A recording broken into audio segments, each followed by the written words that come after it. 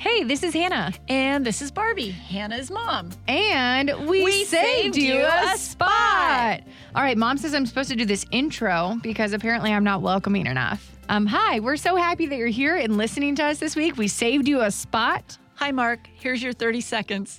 Yeah, and so we've been on vacation this past week, and we haven't gotten to talk about like a lot of the things that we talked about on our last podcast. For instance, The Sound of Freedom. Both of us went and saw it, correct? It was fantastic. Also, I want to clarify one thing real quickly. The high mark was Mark Hay listens to the first 30 seconds, so we wanted to make sure that we singled him out. Yeah, on this. he got his little shout out. Yeah, so shout out for Mark Hay. Okay, Oh, he's done continuing listening, on. Mom. We're 43 seconds in. Oh, well, he might have, since he heard the Mark part, he might have stayed with us for a second. Maybe. Yeah, I went to Sound of Freedom. Dad went to Sound of Freedom. Let's talk about that a little bit today. Do you know Mario was offended that I didn't invite him? Well, he didn't invite you either. That's what I said. I said, how would I know that you wanted to go? And I said, also, I went at 2 p.m. on a weekday. I said, you couldn't have gone.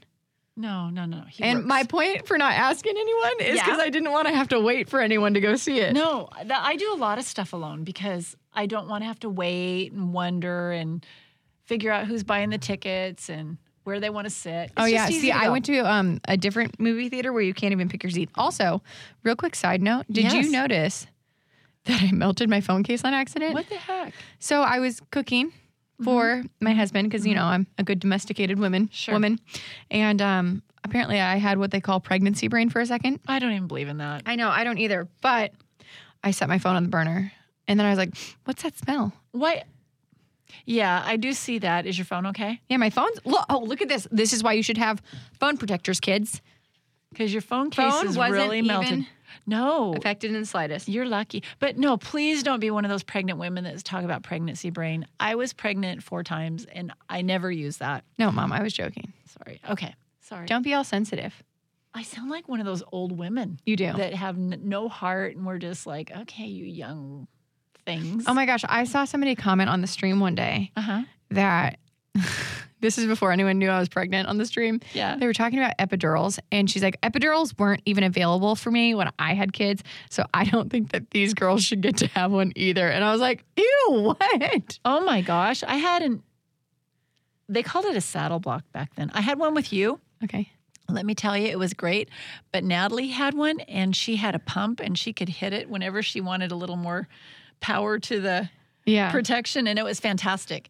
But Anyway, back to Sound of Freedom. I'm so sorry. That was a quick little... because we're not even going to start out. I don't Oh, want to did you not want to start with Sound of Freedom? No, we're not going to start with Sound of Freedom Okay. because we're going to talk about a couple things. Okay. What are the couple things?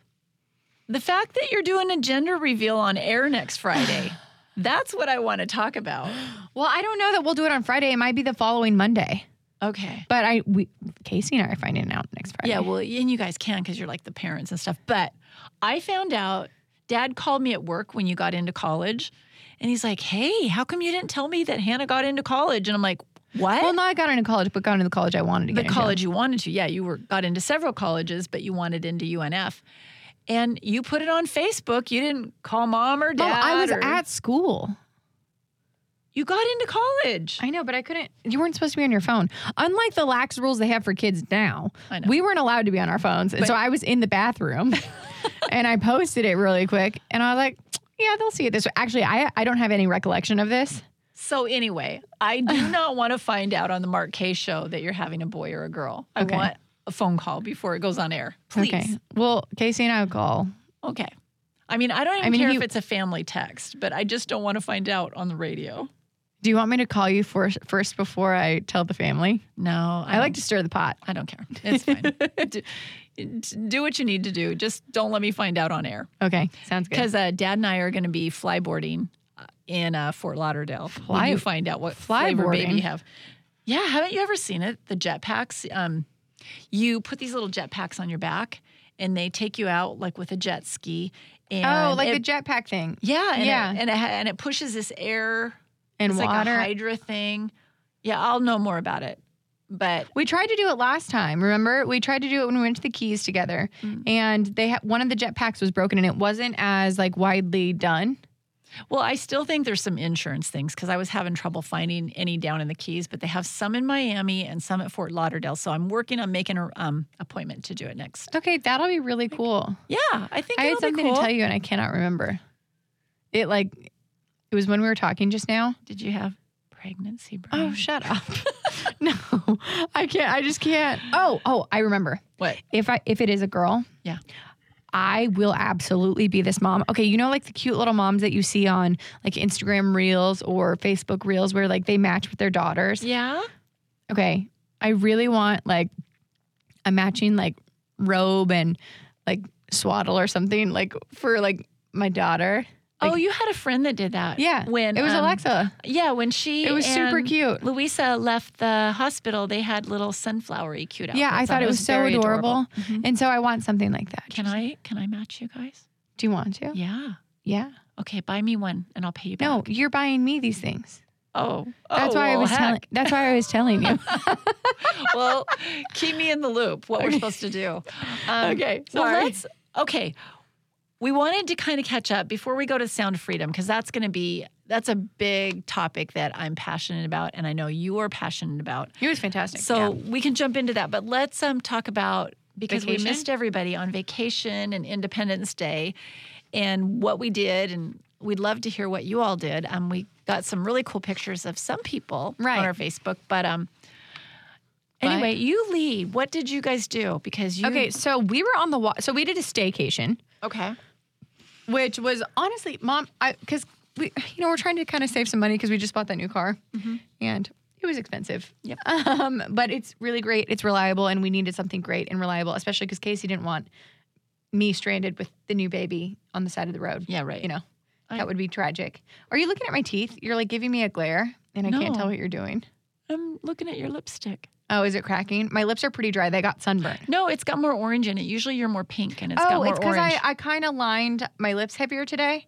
Okay. Is that why? Yeah, and it made it more orangey looking than Do we like the orange or do we like the more pinky? More raspberry. Okay. See, I didn't mean to. So what had happened was I was lining them and it looked kind of like almost like there were spots missing. So then I lined it again. It's fine. It's beautiful. Yes, Anyway, okay, so you guys did a staycation. What does a staycation look like? A staycation means that you stay, like, you don't ever sleep anywhere but your own house.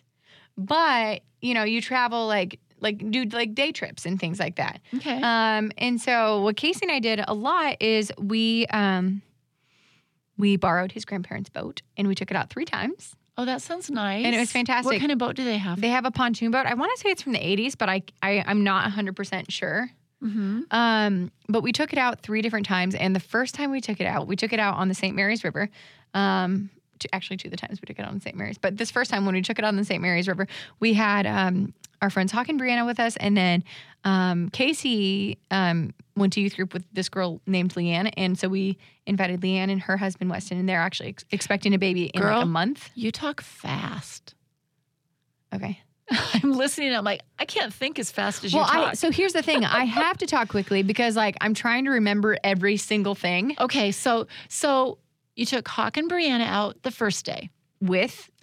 Additionally, with the youth group Leanne girl? and Weston. Okay, Leanne and Weston. And they're expecting a baby in like a month. Okay. Which is cool. But we went on the St. Mary's and it was a fantastic time. We found this little sandbar and we kind of just plopped the boat right there and we all hung out in the river. It's crazy. It's really dark water.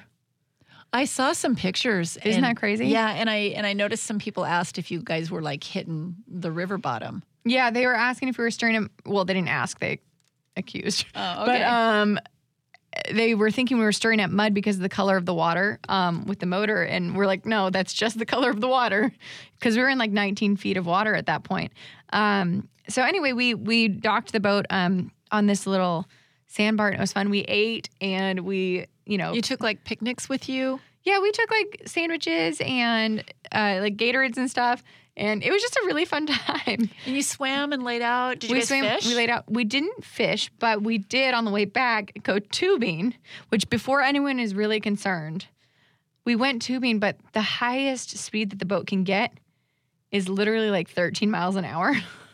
You're fine. So we're fine. And also Grandma got her motorcycle license. Grandma Jan did when she was 5 months pregnant. So yeah.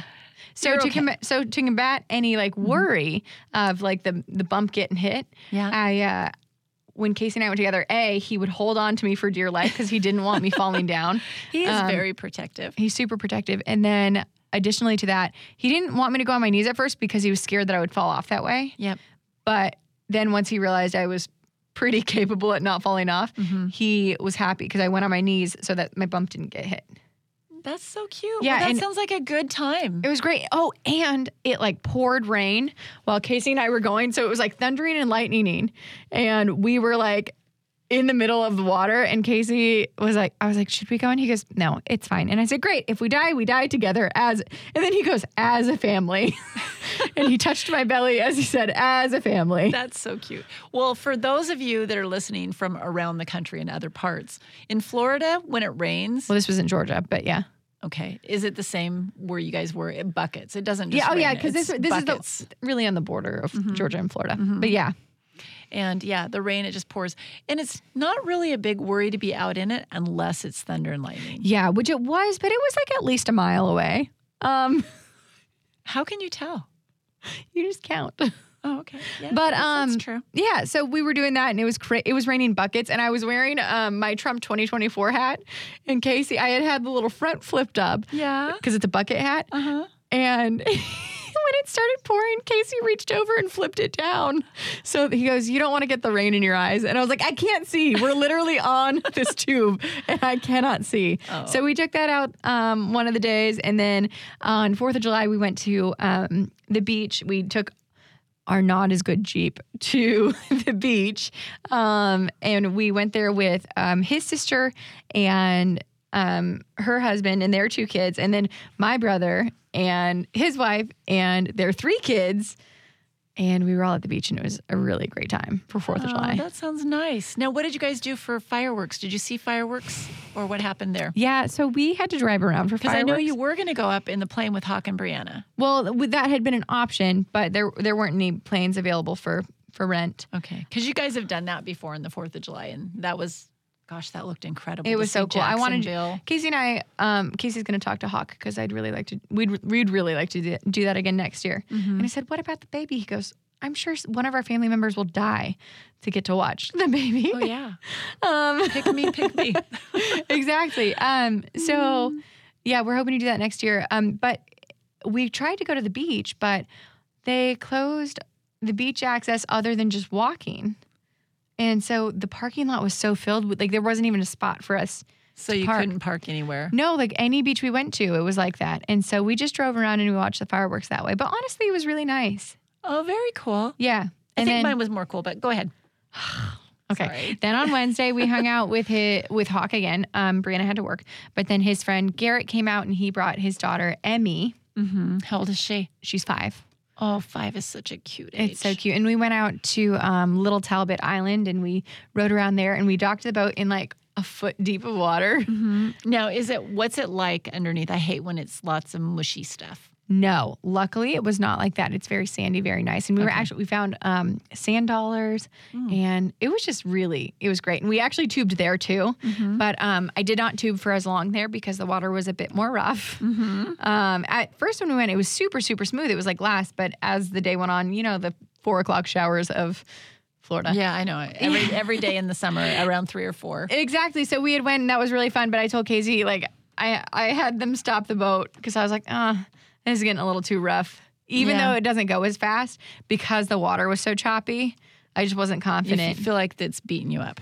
Yeah, and I just didn't want to risk anything, so we stopped. But that was incredible. And then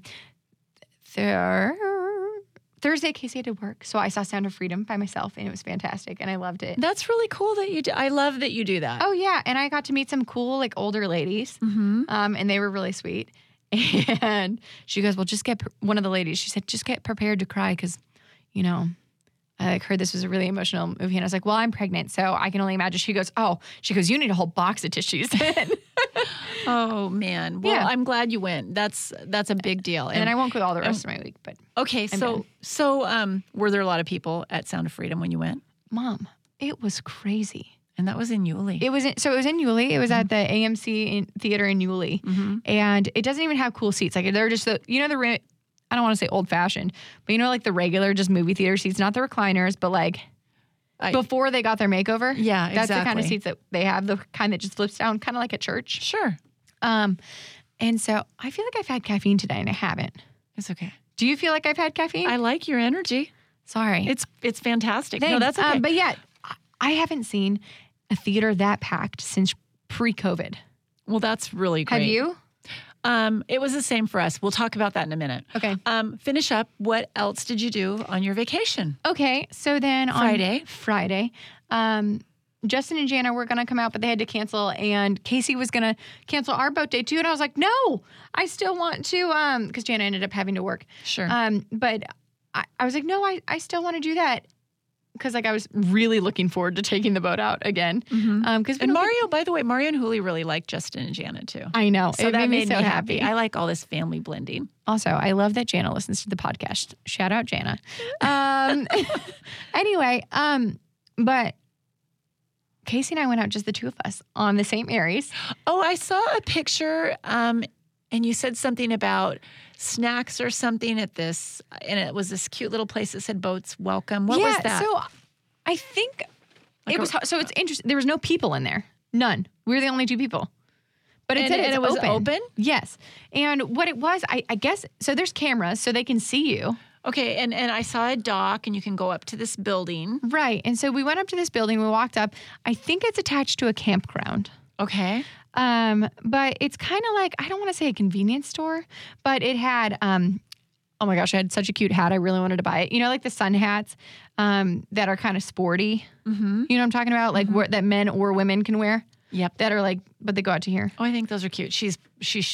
What are you showing? Like a straw hat brim. kind of a look? A kind brim of like, hat? Yeah, like a straw hat kind of a thing. But on the bottom, it had a picture of a cute sunflower, and I loved it, and I really wanted it, but it was $35. Oh, no. Because you just bought a new car. Exactly. And then it had some really cool, cute towels. And then it had cute shirts with like the name of the campground on it. Mm-hmm. And it did have some ice cream in there. And then I want to say like a few like chips and stuff. But that was really it. And what they had was on the wall, there was like a QR code that you can scan. And so you can pay with, but they only accept PayPal. Oh, so you couldn't do Venmo or... Well, so here's the thing. PayPal owns Venmo. So I wonder if you could. Okay, maybe. Now, was there a jar that you could just put cash in? No. Okay, because I've done places, they call it the honor system, and you just put the money in the kitty and you trust people to... Exactly. Mm-hmm. Exactly. But it was nice because, we had gotten off the boat and we went up there and I really had to go potty. And they had a bathroom and it was fantastic. You guys should take a little tent and some sleeping bags and go back there and camp. That sounds like the kind of place I would really enjoy going. I would really enjoy that. I wouldn't want to go till like October, which by October I'm going to be... That's huge. Fine. That's okay. But yeah, so we did that on Friday. And then on Friday we went to Riverside in Jacksonville. And we were going to try to go to Hawkers. I think I told you that. I called you on the way there. But the wait was an hour and 45 minutes. No. And we were like, no. So what we did was we went to this Mediterranean place. Mm-hmm. And we got hummus. And it was fantastic. And while we were there, we Uber Eated. Yeah. We Ubered.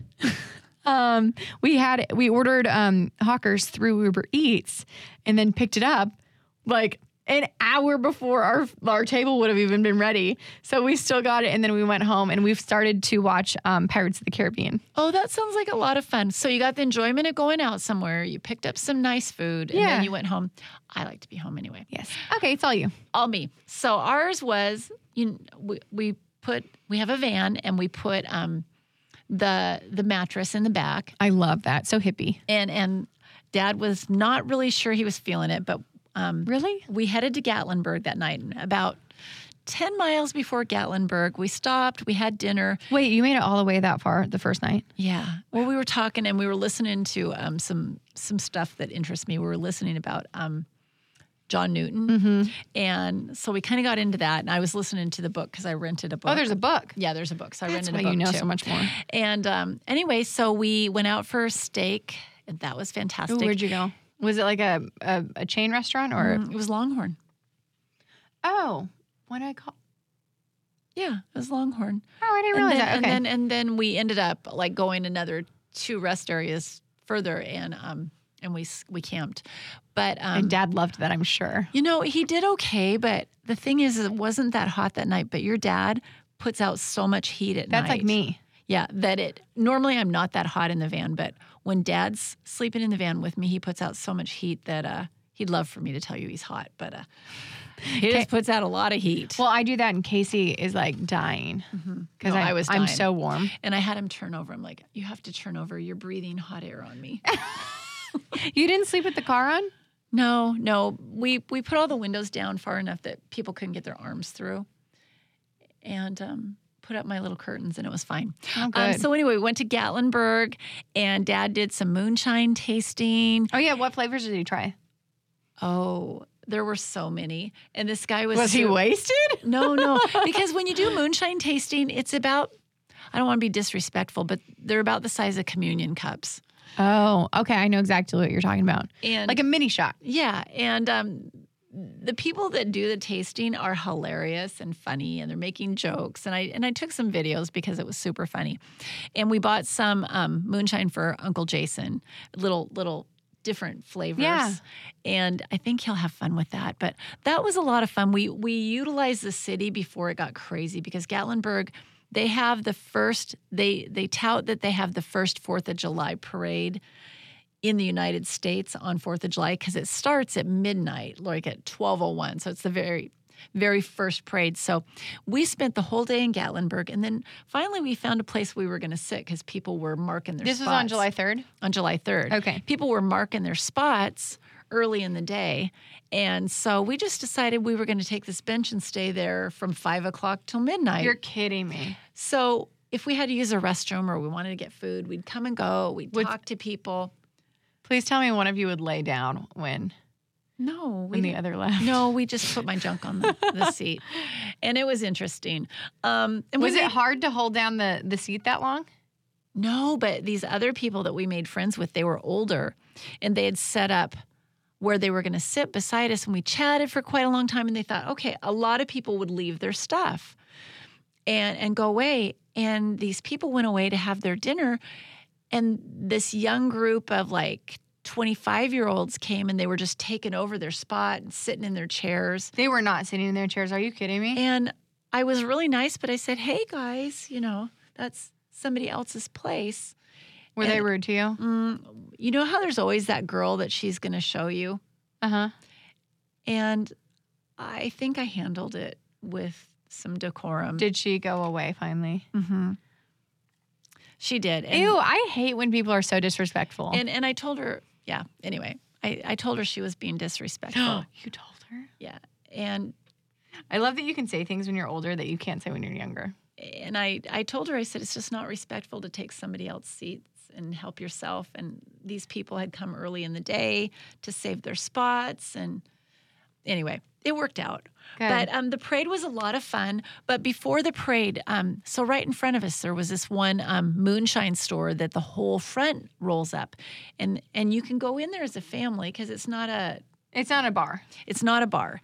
But they were doing moonshine tasting, and they had this little darling 2.5-year-old. Aww. And she kept coming outside, and they weren't really watching her. And I'd get up and I'd say, you go into your parents. And she'd look at me and get big eyes. And finally, you didn't say it meanly, did you? No, I just was serious because there were so many people. The streets were crowded easily.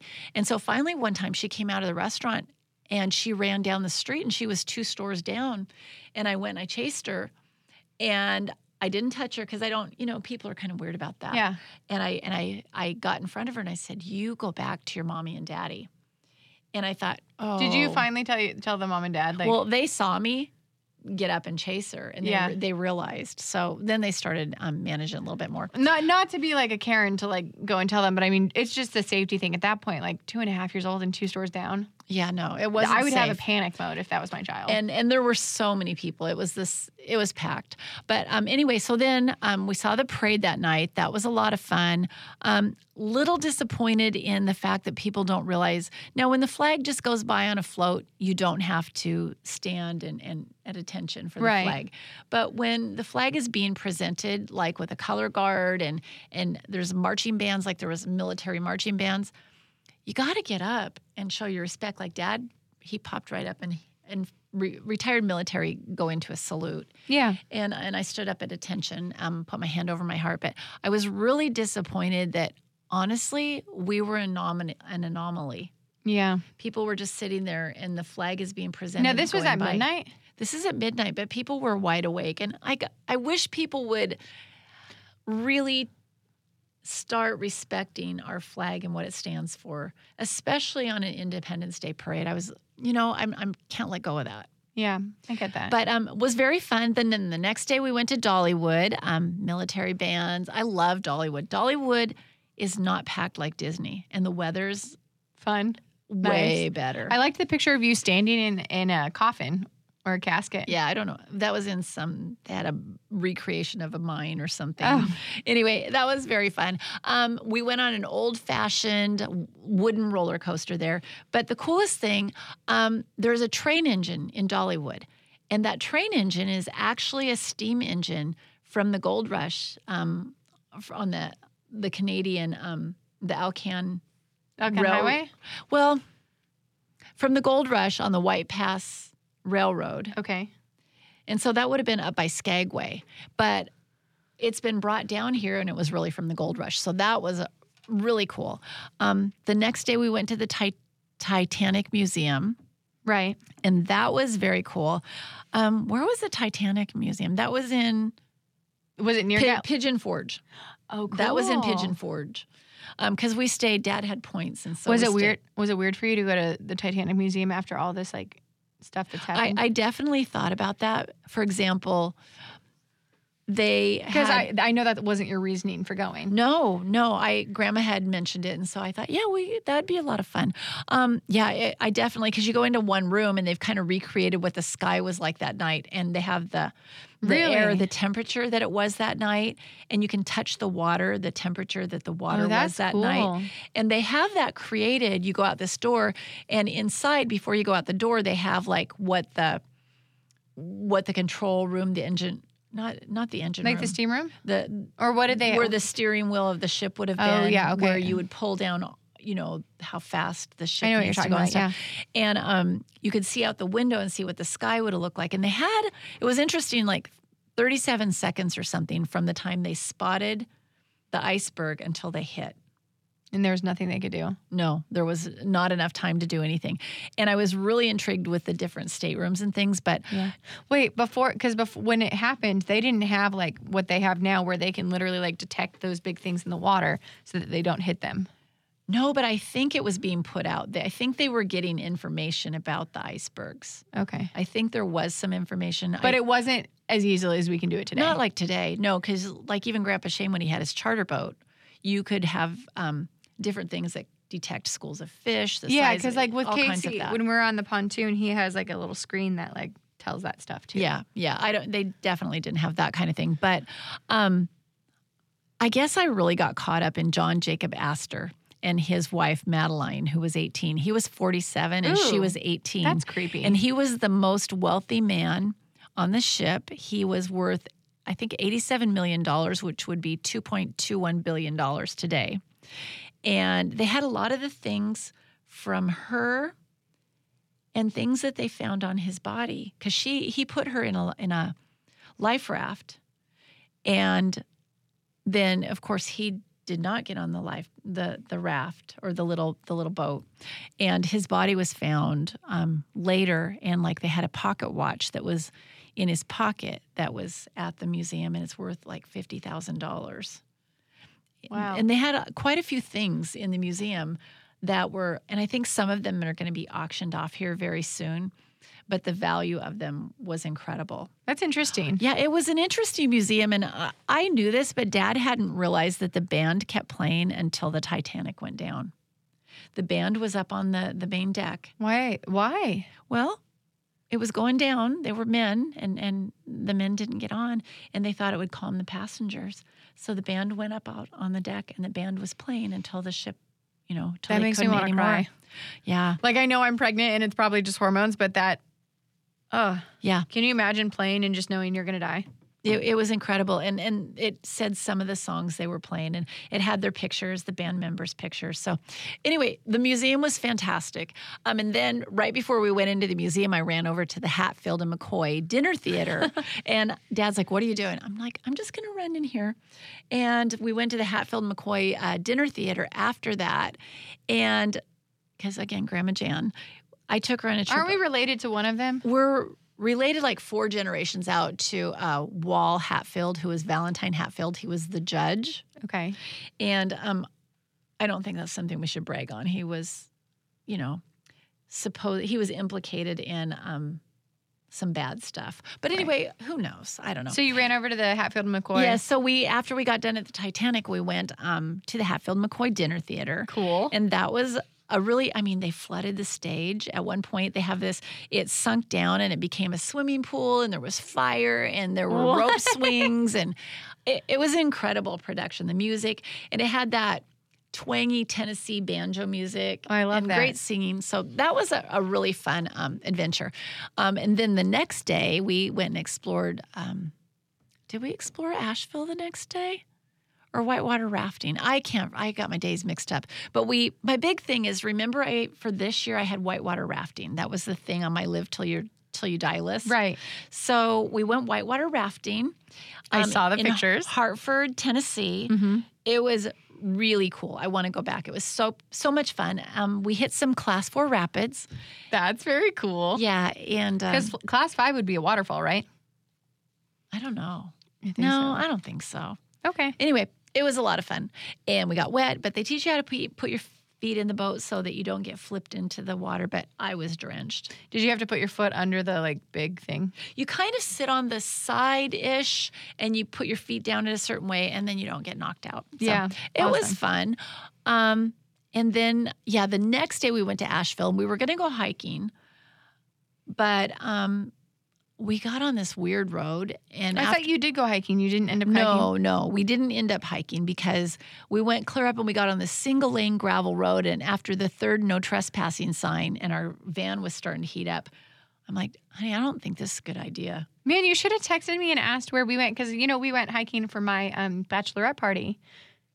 Yeah, I wish I would have known, because I really want to go hiking, but it was getting scary. Yeah, and Asheville's really pretty to go hiking at. Yeah. And they had we hiked to a waterfall and everything. It was cool. Yeah, no, it was really beautiful, but too risky, so we didn't do that. But we did a lot. Dad was exhausted. But you did something after hiking, didn't you?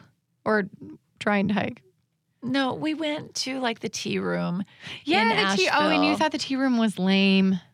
It just wasn't. It has that kind of food that Dad likes, meat and potatoes. Oh, I know. He doesn't like. So you and I both like the kind of foods that combine different cuisines and kind of exploratory food. And the bakery there was really good. What's it called? The Tea and Spice Exchange? No, that's not the one. No, Tea and Spice Exchange is different. But the whole downtown Asheville, it's an old city. It has a great, clean city vibe.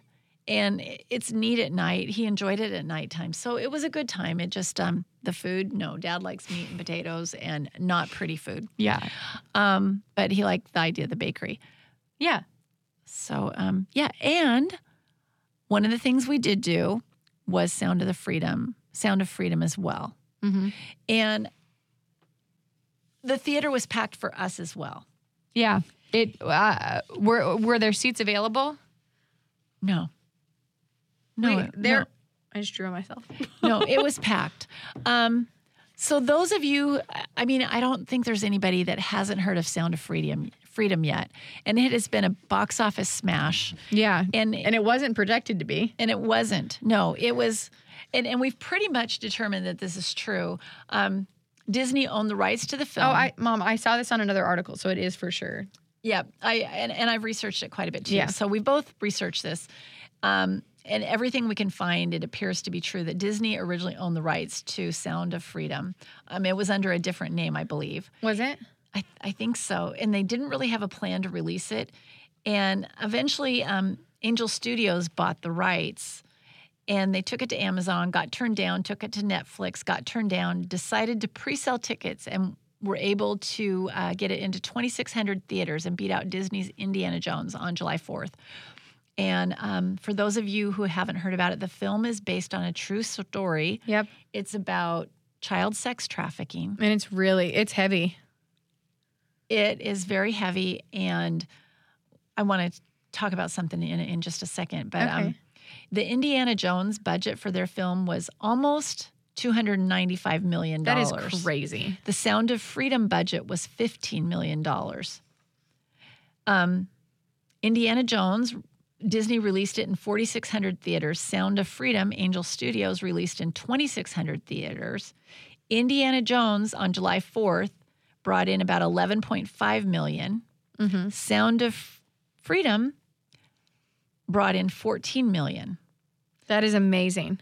And that was the July 4th numbers. So the movie is exposing the darkness that is going on in the country, and basically, not just the country, the world. In the world, it's the biggest growing industry. It is already It's sick too. The child pornography thing. Did you hear the statistic about child pornography? I want to say they said that there's 22 million images or something of child pornography on the web or something. It was crazy, and it had increased by either 500% or 5,000%. It was an astronomical number. It makes me sick and it makes me angry. Yeah, and the opening scene with that guy from San Ysidro, Mm-hmm. And he was uploading pictures of children and videos and all this disgusting stuff, in his room, and it was just so shady and so disgusting. And Tim Ballard, who is the real person that Jim Caviezel portrays in the movie. Tim Ballard is a real man who worked for Homeland Security. Yeah, he worked for Homeland Security. And his job, they arrested these people, but he was getting frustrated and sick that they're arresting these people, but they're not finding the children. Yeah, and he had to go through and watch all the evidence and watch the evidence and document it and type out all this different stuff, and it was sickening him and making him angry.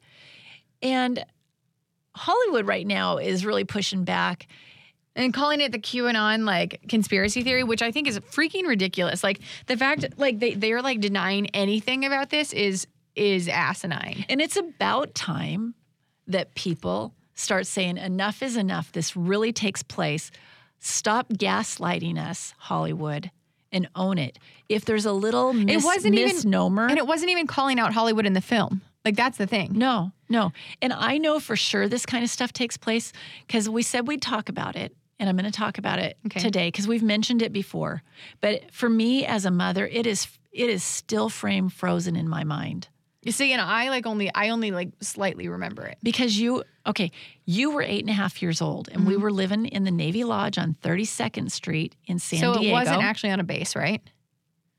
It was a military base. You had to use identification to get on 32nd Street. Okay. And we were living in the Navy Lodge that mostly military families would stay at. And because we were in between duty stations, and we would always sell a home. You had to finish school before we'd move to the next place. Yeah. And we were getting ready to move to Washington. I was doing laundry on the first floor. So you picture the first floor, and there's this little area where you come in the front door, and there's the gal that checks you in. And right there by the front door, there are pop and soda machines in a little elbow of that spot. Anybody knows that that's how it would be? And it was right there. But not an 8.5-year-old. Not an 8.5-year-old, but any adult would know. Because I was sheltered and I only got it on our floor, if ever. Yeah, we didn't typically go to the candy and pop machines. But so Let me clarify, pop with a P. Pop. Because in Washington State and on the West Coast, you say pop. And on the East Coast, you say soda. I was just wanting people to make sure that you didn't say pot. Oh, I didn't even think that. Well, it sounded like pot. That's why I was I want to make sure people know you're saying pop. Anyway, so we're living in this hotel on the 3rd floor, and we've come down with our laundry to do laundry, and you're skipping and playing. And I was an innocent 8.5-year-old. You were an innocent 8.5-year-old with a braid down to your fanny and just happy, and you're helping me. And people have to know I have severe OCD. I finish every job. And Hannah's in and out, and I'm taking clothes out of the dryer. And all of a sudden, the Holy Spirit tells me, check on Hannah. Mm-hmm. And I'm hesitating because I haven't finished taking my clothes out and the dryer's wide open. And it was like an ice-curdling, loud now. Yeah. And so I stopped what I was doing and I ran into the hall. I looked left, I looked right to see the elevator door closing. And I run to the elevator. I couldn't even see who was in the elevator. And as I get to the elevator, I see you and I put my arm in. Yeah. And the elevator door opens and you're in the elevator with a man.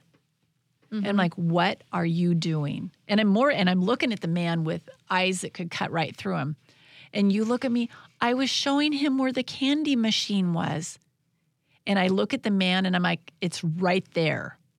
And you point to the front? And I point to the front and I grab your arm out. And I'm just shaking because I'm thinking, did this really happen? And I've even questioned myself over the years, maybe not. Yeah. But I went to the front. But you don't know that it was going to be for trafficking. It could have been for a slew of just... It could have been anything, but nothing good. Yeah. And I go to the front counter and I tell the little gal working there, I'm like, hey, I am positive that this man just tried to abduct my daughter. And she had me tell her, and honestly, nobody ever came and asked me any questions.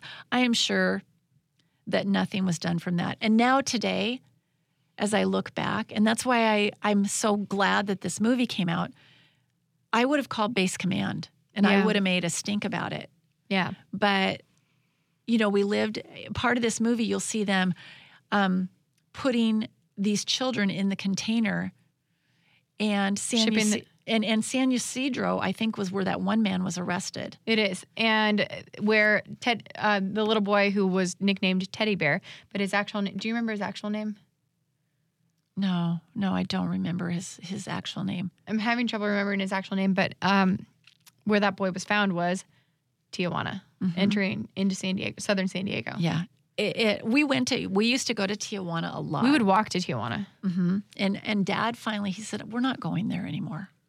Because he used to go and he never had a good time. He would wear his glasses. And I'm like, what are you, the Terminator? Because he would just kind of follow us, and he was always looking around and watching you. It's like Casey, when we go to a bad area, like, he doesn't relax. Because whereas, like, we're allowed to be, I don't want to say naive, that's the word that Mario would use, but where we're allowed to be, I guess, more just oblivious and happy-go-lucky, biblically, like, as the protectors, like, they can't be. No. Well, and so let's tell the rest of the movie. This little boy, his sister is, I want to say his sister at the time was maybe... She was 10. Was she 10? And then they found her when she was 11. And she sang really pretty. And the little brother was 4 or 5. And anyway, because we didn't exactly say, the little brother got found a few months after he was abducted. And that was entering into the United States from Tijuana. But he was originally from Honduras, and both of them were abducted from Honduras. And how they were abducted is this beautiful, she won a beauty pageant kind of a lady. It was like Miss Honduras or something. Yeah.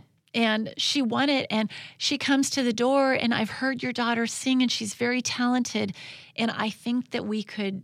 Anyway, emphasize she's build a beautiful, career. And so is your son. And she shows the father a pamphlet even. Yeah, it's a printed pamphlet. It's really well done. It looks professional. And she's like, but I need you to bring them. Yeah. And so the dad brings them. Super proud, excited. He was so proud, and the little girl was fixed so darling, up for the day. And he gets there. Oh, no stage fathers. You can come back at 7 and pick them up. Mm-hmm. And he looked hesitant at the time, but he left. And when he came back, they were gone. But in the meantime, because the kids think they're going to be famous and popular, they're taking pictures. They put lipstick on a 6-year-old girl. They unbuttoned that little boy's shirt and popped his collar, trying to it's just sexualize these kids. It was disgusting. It grieved my heart. And so you kind of progress, and you can only imagine how it goes. But then the little boy gets rescued by... Wait, you're missing parts. Okay. So from this room that they had taken, these kids to, that the father dropped him off at, the woman had said, be back at 7 p.m. sharp to pick up your children. And he was back at 7. Nobody was in the hotel area. It was just completely deserted. And what had happened was she had told these children that they were going to the beach to take a photo shoot, and then that would be the perfect place to get like a modeling photo shoot. So they all willingly get in the back of this van. But the one little girl, she's like, shouldn't we check with my dad first? Yeah. And then the lady goes, we checked with your dad. He's fine with it. Mm-hmm. Mm-hmm. And so from there, they don't drive to the beach. They drive to Containers.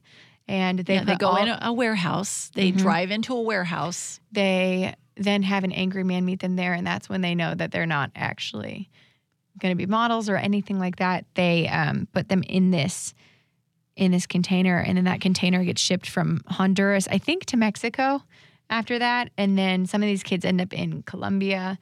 So then the one that is nicknamed Teddy Bear gets rescued finally by Tim Ballard. Tim Ballard, who he couldn't get rid of. He begs Homeland Security to give him a budget to go to Colombia after he saves the little boy, because the little boy begs him to find his sister. Yeah, he can't let go of it, and he has this medal that his sister gave him just before they got out of the containers, and it was it said Timothy, a saint, I believe, which is the Saint of Children, maybe. I couldn't read it, but yeah. And that happens to be his name, Tim Ballard's name. In Spanish is Timothy. And he tracks the sister, and he gets an idea where she is, and he's got this great idea to open this basically hotel. To sell children. But he has no intention of selling children, just to get lots of them brought in. Yeah, to get lots of them brought in and saved, and to essentially, catch all these people. And which he does catch those people, and he does save. I think there was they say 54 or 64 kids that were there? There were a lot. And Homeland Security, though, and I, as much as I don't agree with it, I get it. They dropped the budget. They had to drop the budget because they're saving children from Honduras and Colombia on a U.S. Homeland Security budget. And so Tim Ballard calls his wife, and he's just devastated. If these were my children. And she's like, do what you need to do, quit your job, save the children. And she's so supportive, and I hope I would be that woman. Yeah, that's that part made me cry. Oh yeah. It made me sick. And you see, you can go online and see pictures of his beautiful family. Because he had 6 kids? He had an insane amount of kids. I don't know, at least 4. But anyway, they get to the point where they realize the little girl has been brought down into an area of Colombia that nobody goes. Yeah. And that law enforcement would not go. And they figure out a way. They pretend to be doctors. They pretend to be doctors, and they're going to do inoculations. And anyway, he goes down in and saves the little girl. And from there, he started something to save children. Operation, I forget what the name of it is, but it's a good movie. Is it Operation Underground Railroad? I can't remember the name, but it's incredible though, and it's really eye-opening. And it's not. I wouldn't say it's to scare people, but just to realize how easy it is, and to just if you see something, do something, say something. I would rather have somebody be mad at me. Like if somebody thought that you were with dad and it wasn't your dad, and they made it uncomfortable for 10 minutes, so be it. Yeah. I would rather them looking out for you than for anything to ever happen to you. Because when we lived in San Diego, we lived 3 miles from the border. And the statistics, that was back in 2003. 2001 to 2003, yeah. The statistics were 1 in every 60. 1 in every 60 were sexual predators. Mm-hmm. And I would let you go down to half a mile. Alana's house, and you had to have your walkie-talkie with you, which, would that save you? I don't know, but it was in a gated community. Were we gated? Yeah, we were gated back then. Yeah. We had a little clicker to open it. But I really hope people take this to heart. that there's some way we can work together. It shouldn't be political, and the fact that Hollywood's making this political is sickening. It isn't political. It's good versus evil. Hands down, good versus evil. And the hashtag for this show is God's children aren't for sale. Yeah. And anyway, it was a movie that I think everyone should see and take to heart. And even if it's a delicate subject, it's one that we have to take charge of. And a lot of the different bathrooms have phone numbers inside of them now for children to call. And it's not just children. Yeah.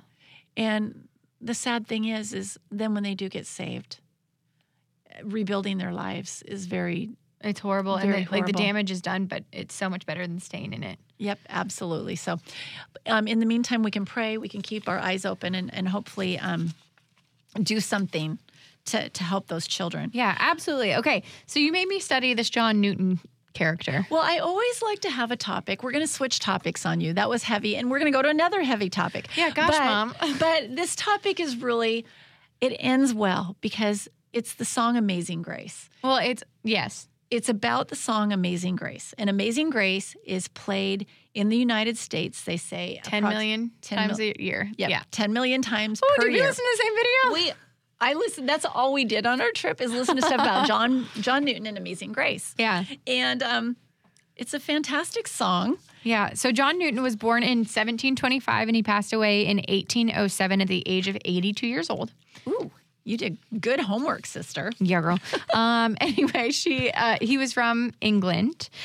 His mother, Elizabeth, died 2 weeks before his 7th birthday. And then he went to boarding school for 2 years. And then after that, he went to live with his dad and his new wife. Okay, but before his mother. His mother? Before his mother died, he was down. You probably didn't hear this because this was in a different YouTube video that I was listening to about him. He was down at the waterfront in London where he lived. Right. And they were hanging pirates. And they hung a pirate. Doing the lynching? They were doing the lynching. And I want to find this out because they would hang a pirate and it was like everybody came out to watch the hanging of a pirate, which is, that'd affect you forever. But, and they would hang them over the water and the tide had to come. 3 times. Why? I don't know. I think I heard that in Pirates of the Caribbean last night too, though. Yeah, and that was a thing, and I wish I knew why. So I still have to look that up because I think it was to like ensure that they were, or was it like the cleansing of their souls? It was something like that. I don't know, but yeah. So wait, is there anything else you want to add before I go on? No, but the mom died, and the dad, he was a merchant ship captain. Yep, and he finally went to live with them after being in boarding school for 2 years. And then at the age of 11, he went out to sea for the first time with his father, and that was between 1736 and 1742. And I want to say, was it 6 voyages? I think that's about right. How many voyages he did? Was that with his father? I think it was 6 voyages with his father. And then after that, his dad had made plans for him to work on a sugarcane plantation in Jamaica, but John had other plans. Okay, so I'll take it from there. And that was in 1742, so that means he was 17-ish years old. Well, because prior to that, he had even a little internship with another sea captain, and the sea captain sent him home, and John knew he hadn't done a good job. He was a rebel. He was a little stinker, and he was a rebel, and it got worse from there. But he didn't take anybody seriously. No. And he had this opportunity. Well, let me back up. So he brought a letter home to his father. His father was a ship captain from another ship captain. And how old was he here? I can't remember, but it was before he was 17. Okay. And his father opened it and was hoping for good news, but basically the other ship captain said he wasn't worthy of the Newton name. Oh, wow. Can you imagine? No, that would be like the worst. And his father did not take it well, and he was embarrassed and ashamed. But anyway, his father still negotiated a deal for him with another captain to help him with a sugar plantation. He'd go to work on a ship. He'd go to this plantation. And he had like a deal that would have made him rich in just a couple years. Right. But instead, on the way there, he stopped to see his mother died at her best friend's house before his mother passed away. died at her best friend's house, so he stopped to see them on the way. And he met Polly, that was her nickname. Her real name was Mary, who was 14, and he just fell for her. And he ended up staying there for 2 weeks. He was supposed to show up at the ship, and he ended up staying there for 2 weeks. And he just was foolish. And so he's finally thinking, okay, I got to go to this ship and do this job. But back then, the British Navy, if you weren't with a ship and they needed somebody, they could just grab you and take you to work. And so they accosted him and took him to work on a British Navy ship. Wait, how old was he there? That's when he was like 17. Okay, wait, you're skipping ahead. Okay, tell me where you're at. Because he signed with a merchant ship sailing to the Mediterranean Sea. And then in 17, because that's what he did instead of going to Jamaica. And then in 1743, he went into the Royal Navy, and he was a midshipman on the HMS Harwich. He tried to desert. Oh, he tried to desert a bunch of times. Yeah. He was, Graham Elmer would have called him a dither. So he got punished in front of 350 crewmen. He was stripped to the waist, and then he was tied to the grating, and he received a flogging of 8 dozen lashes. And then he was demoted to a common seaman. And they had no respect for him. No, they were like, who is this lazy, like disgusting, disrespectful? Like he just had no respect for authority, and he was lazy. And he had tried, when he was deserting, he had tried to go be with Mary, but he got caught. Yeah. Mary, that's called going Polly. like AWOL, right? In the Navy, it would be called away without leave. Yeah. Yeah. And so then he eventually transferred from the Harwich to the Pegasus, which was a slave ship that was going to West Africa. Yes. Now, let me pick it up on that a little bit. Okay. So everybody on the ship that he was on before he switched to the slave ship. Mm-hmm. On the Harwich, is that what you're talking about? You know the names, I don't. Okay. Anyway, he was supposed to get off. And he was excited that even though nobody liked him, nobody would talk to him, nobody respected him, he was going to get off the ship. And they were like, where are you going? You're staying here. This is what you need to be doing. Oh, really? And about during that time frame, he saw that ship and he negotiated his way off the ship. And they were just happy to get rid of him. And they traded. They traded one of the sailors that ship didn't like, and they thought maybe it would all work out. Oh, wow. And he negotiated that. But here's the foolish thing he did. He did it on almost every ship. They'd sing and they'd be drinking, and he'd make up songs about the captain. And at first, mean songs? Yeah. He'd make fun of the captain. He'd make fun of the ships. And he didn't get that they might laugh for a second, and then people would get offended. And even when they started to like him, they ended up not liking him. And ta-da, he did it on the next ship too.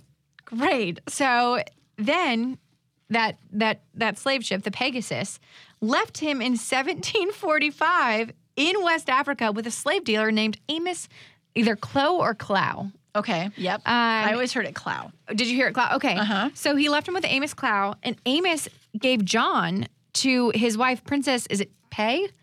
Well, they called her P.I.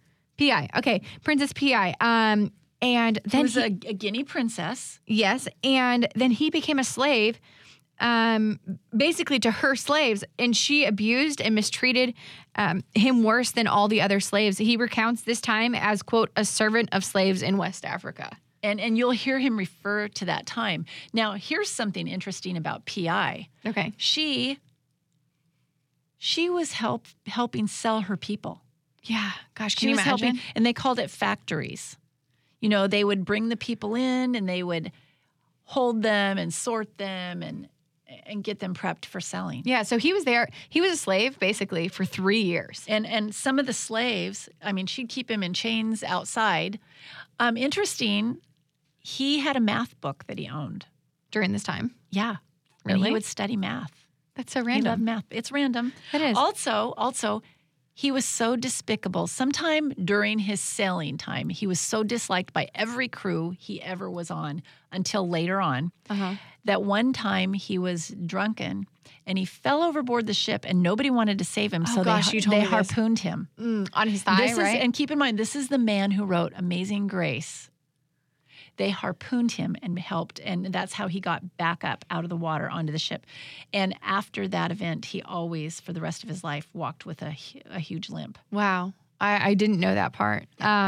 So he was there for 3 years. And then after 3 years, in 1748, John Newton was rescued by a sea captain who was sent by John's father to look for him, which I thought that was like a really cool testament to John's father's love. Now, his father did love him, but his father didn't send him specifically to go look at him. He was letting all his sea captain friends, please look for my son. Ask of my son. I hear he's here on the Guinea coast. So, yeah, his dad loved him. Yeah. And I feel like he was probably just in a place of desperation. So he finally returned to England on a merchant ship called the Greyhound, and it carried beeswax and dryer's wood. And all of this happened by the time he was 23. Yeah, and they said he didn't look 23 anymore. Did he look very old? I'm sure. He looked very old in his skin. He looked very old.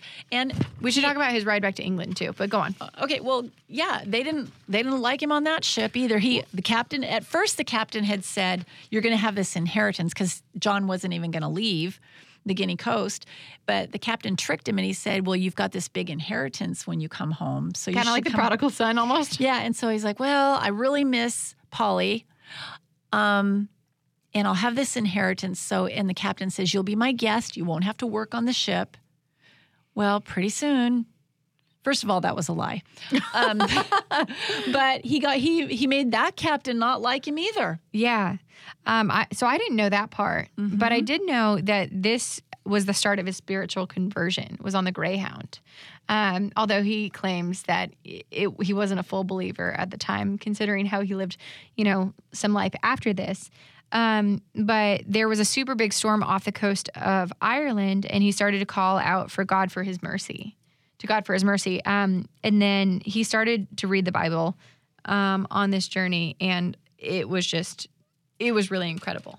So he did cry out to God, but part of that, too, was he said later that he wasn't really thinking about crying out to God. It just came naturally, but maybe that came from his mother, because his mother, before she died, really instilled the scriptures and who God was to him. And so, maybe that came back, because they say, train up a child in the way they should go, and when they're old, they will not depart from it. Right.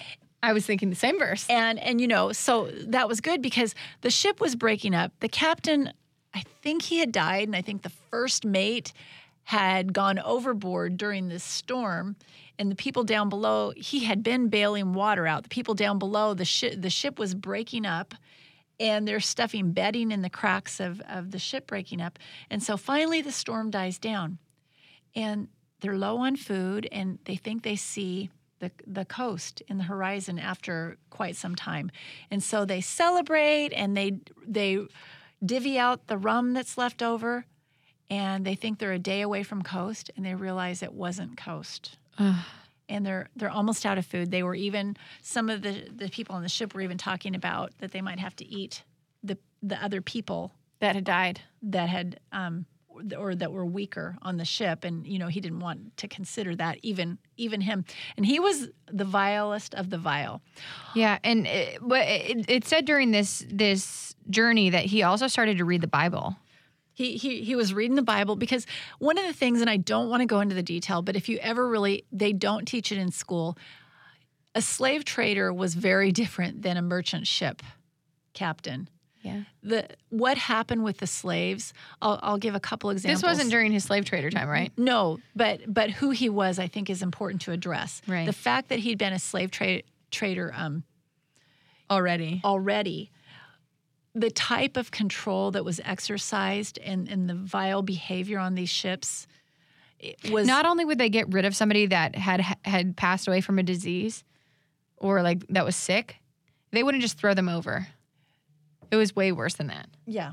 Yeah. So anyway, the kind of person he had become was wretched. Yeah. And where you almost couldn't stand yourself, but to be in that environment, you have to become somebody else almost.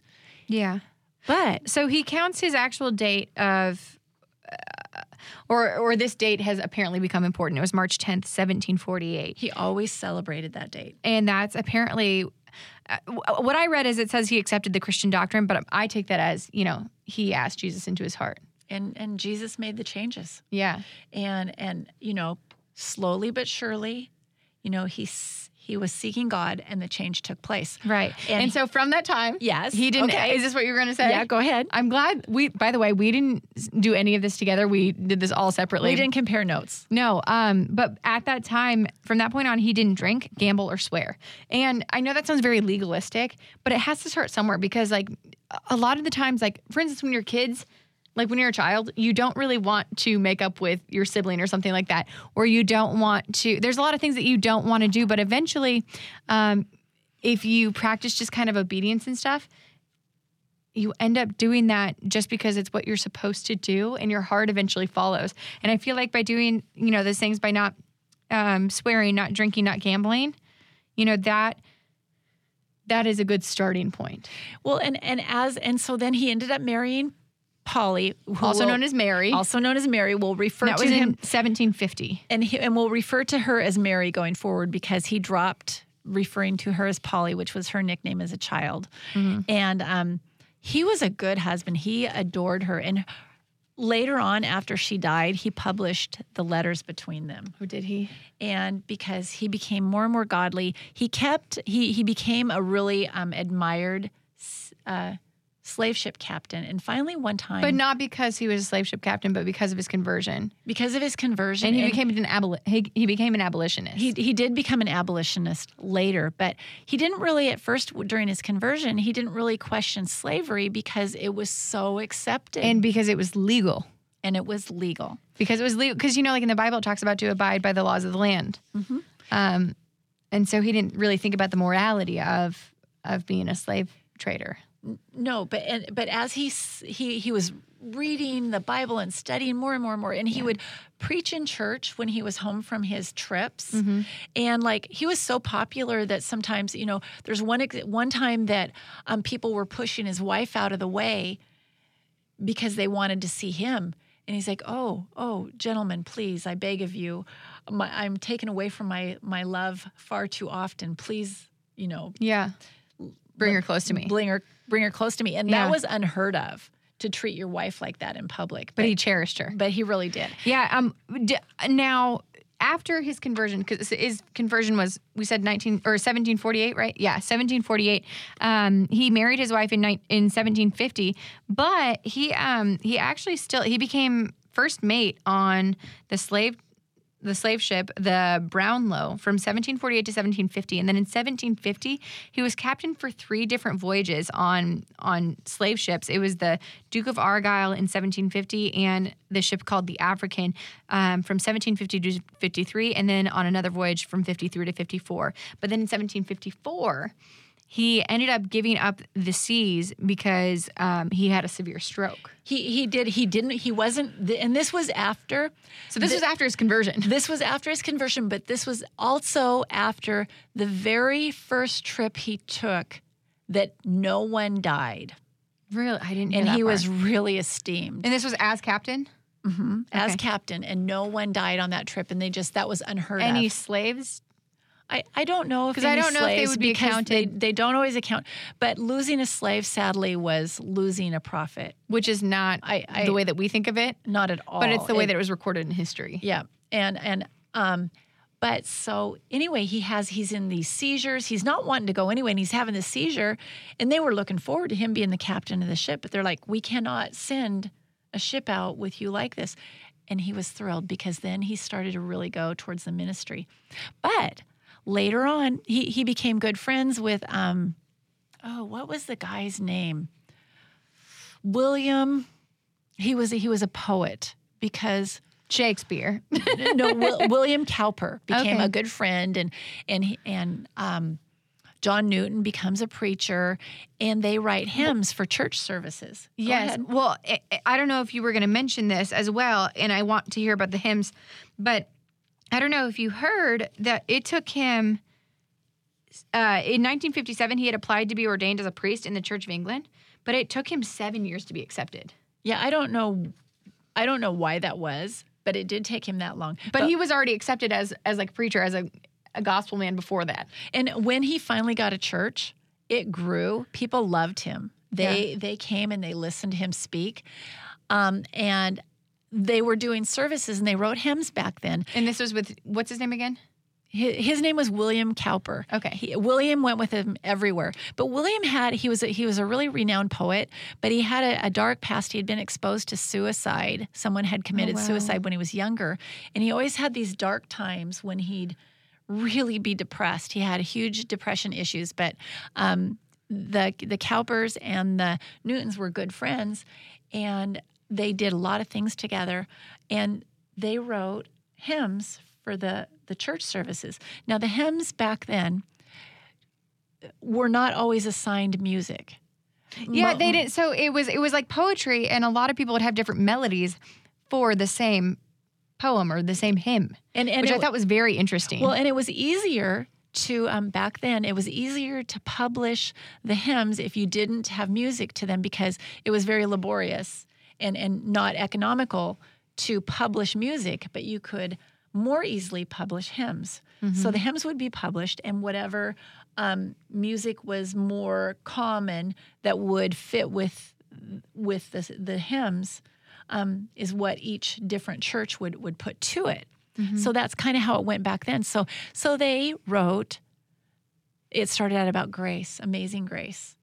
Yeah. That saved a wretch. And when he says a wretch, he couldn't stand. He was wretched. He couldn't stand the thought of himself. Of who he was. But one of the things he preached, and we hear today, his big message was people are praying and they ask God for so much, but they lose the value of being thankful.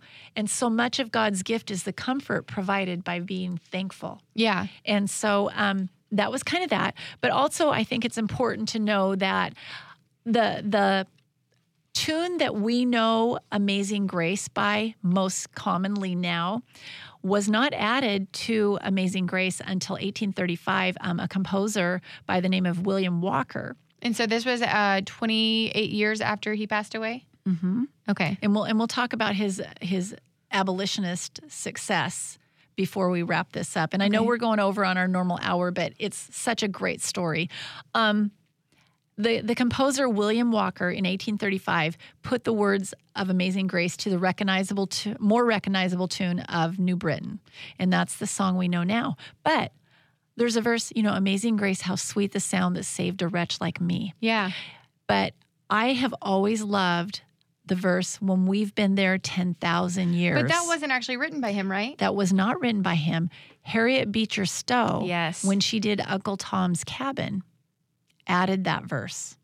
Mm-hmm. And so it's amazing, God's grace and God's beauty and what's happened with that song. And he ended up, it's amazing because during the civil rights, Amazing Grace is one of the songs when Martin Luther King, before he gave his I Have a Dream speech, right, Amazing Grace was played. The civil rights, Amazing Grace was played. And so this man who had been a slave trader, and a slave even himself during one point. Yeah, and he was the slave of slaves, wrote the song. But the interesting part, how he became an abolitionist.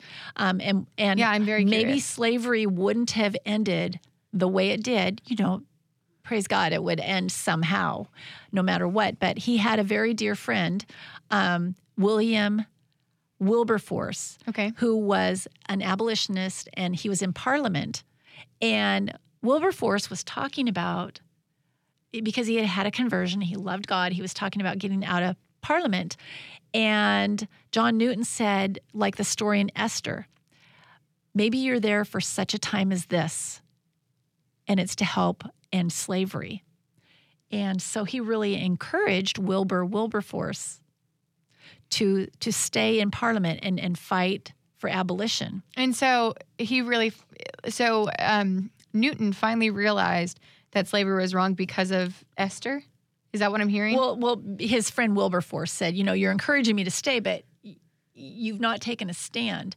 And he had a change of thoughts, and he started taking a stand, and he was even interviewed. And what year was that in? Do you know? I don't know the year. Okay. But he was even interviewed, about the slave trade and the atrocities of slave trade, and asked so many questions, was there thought about families being pulled apart, children, and he's like, that wasn't even a consideration.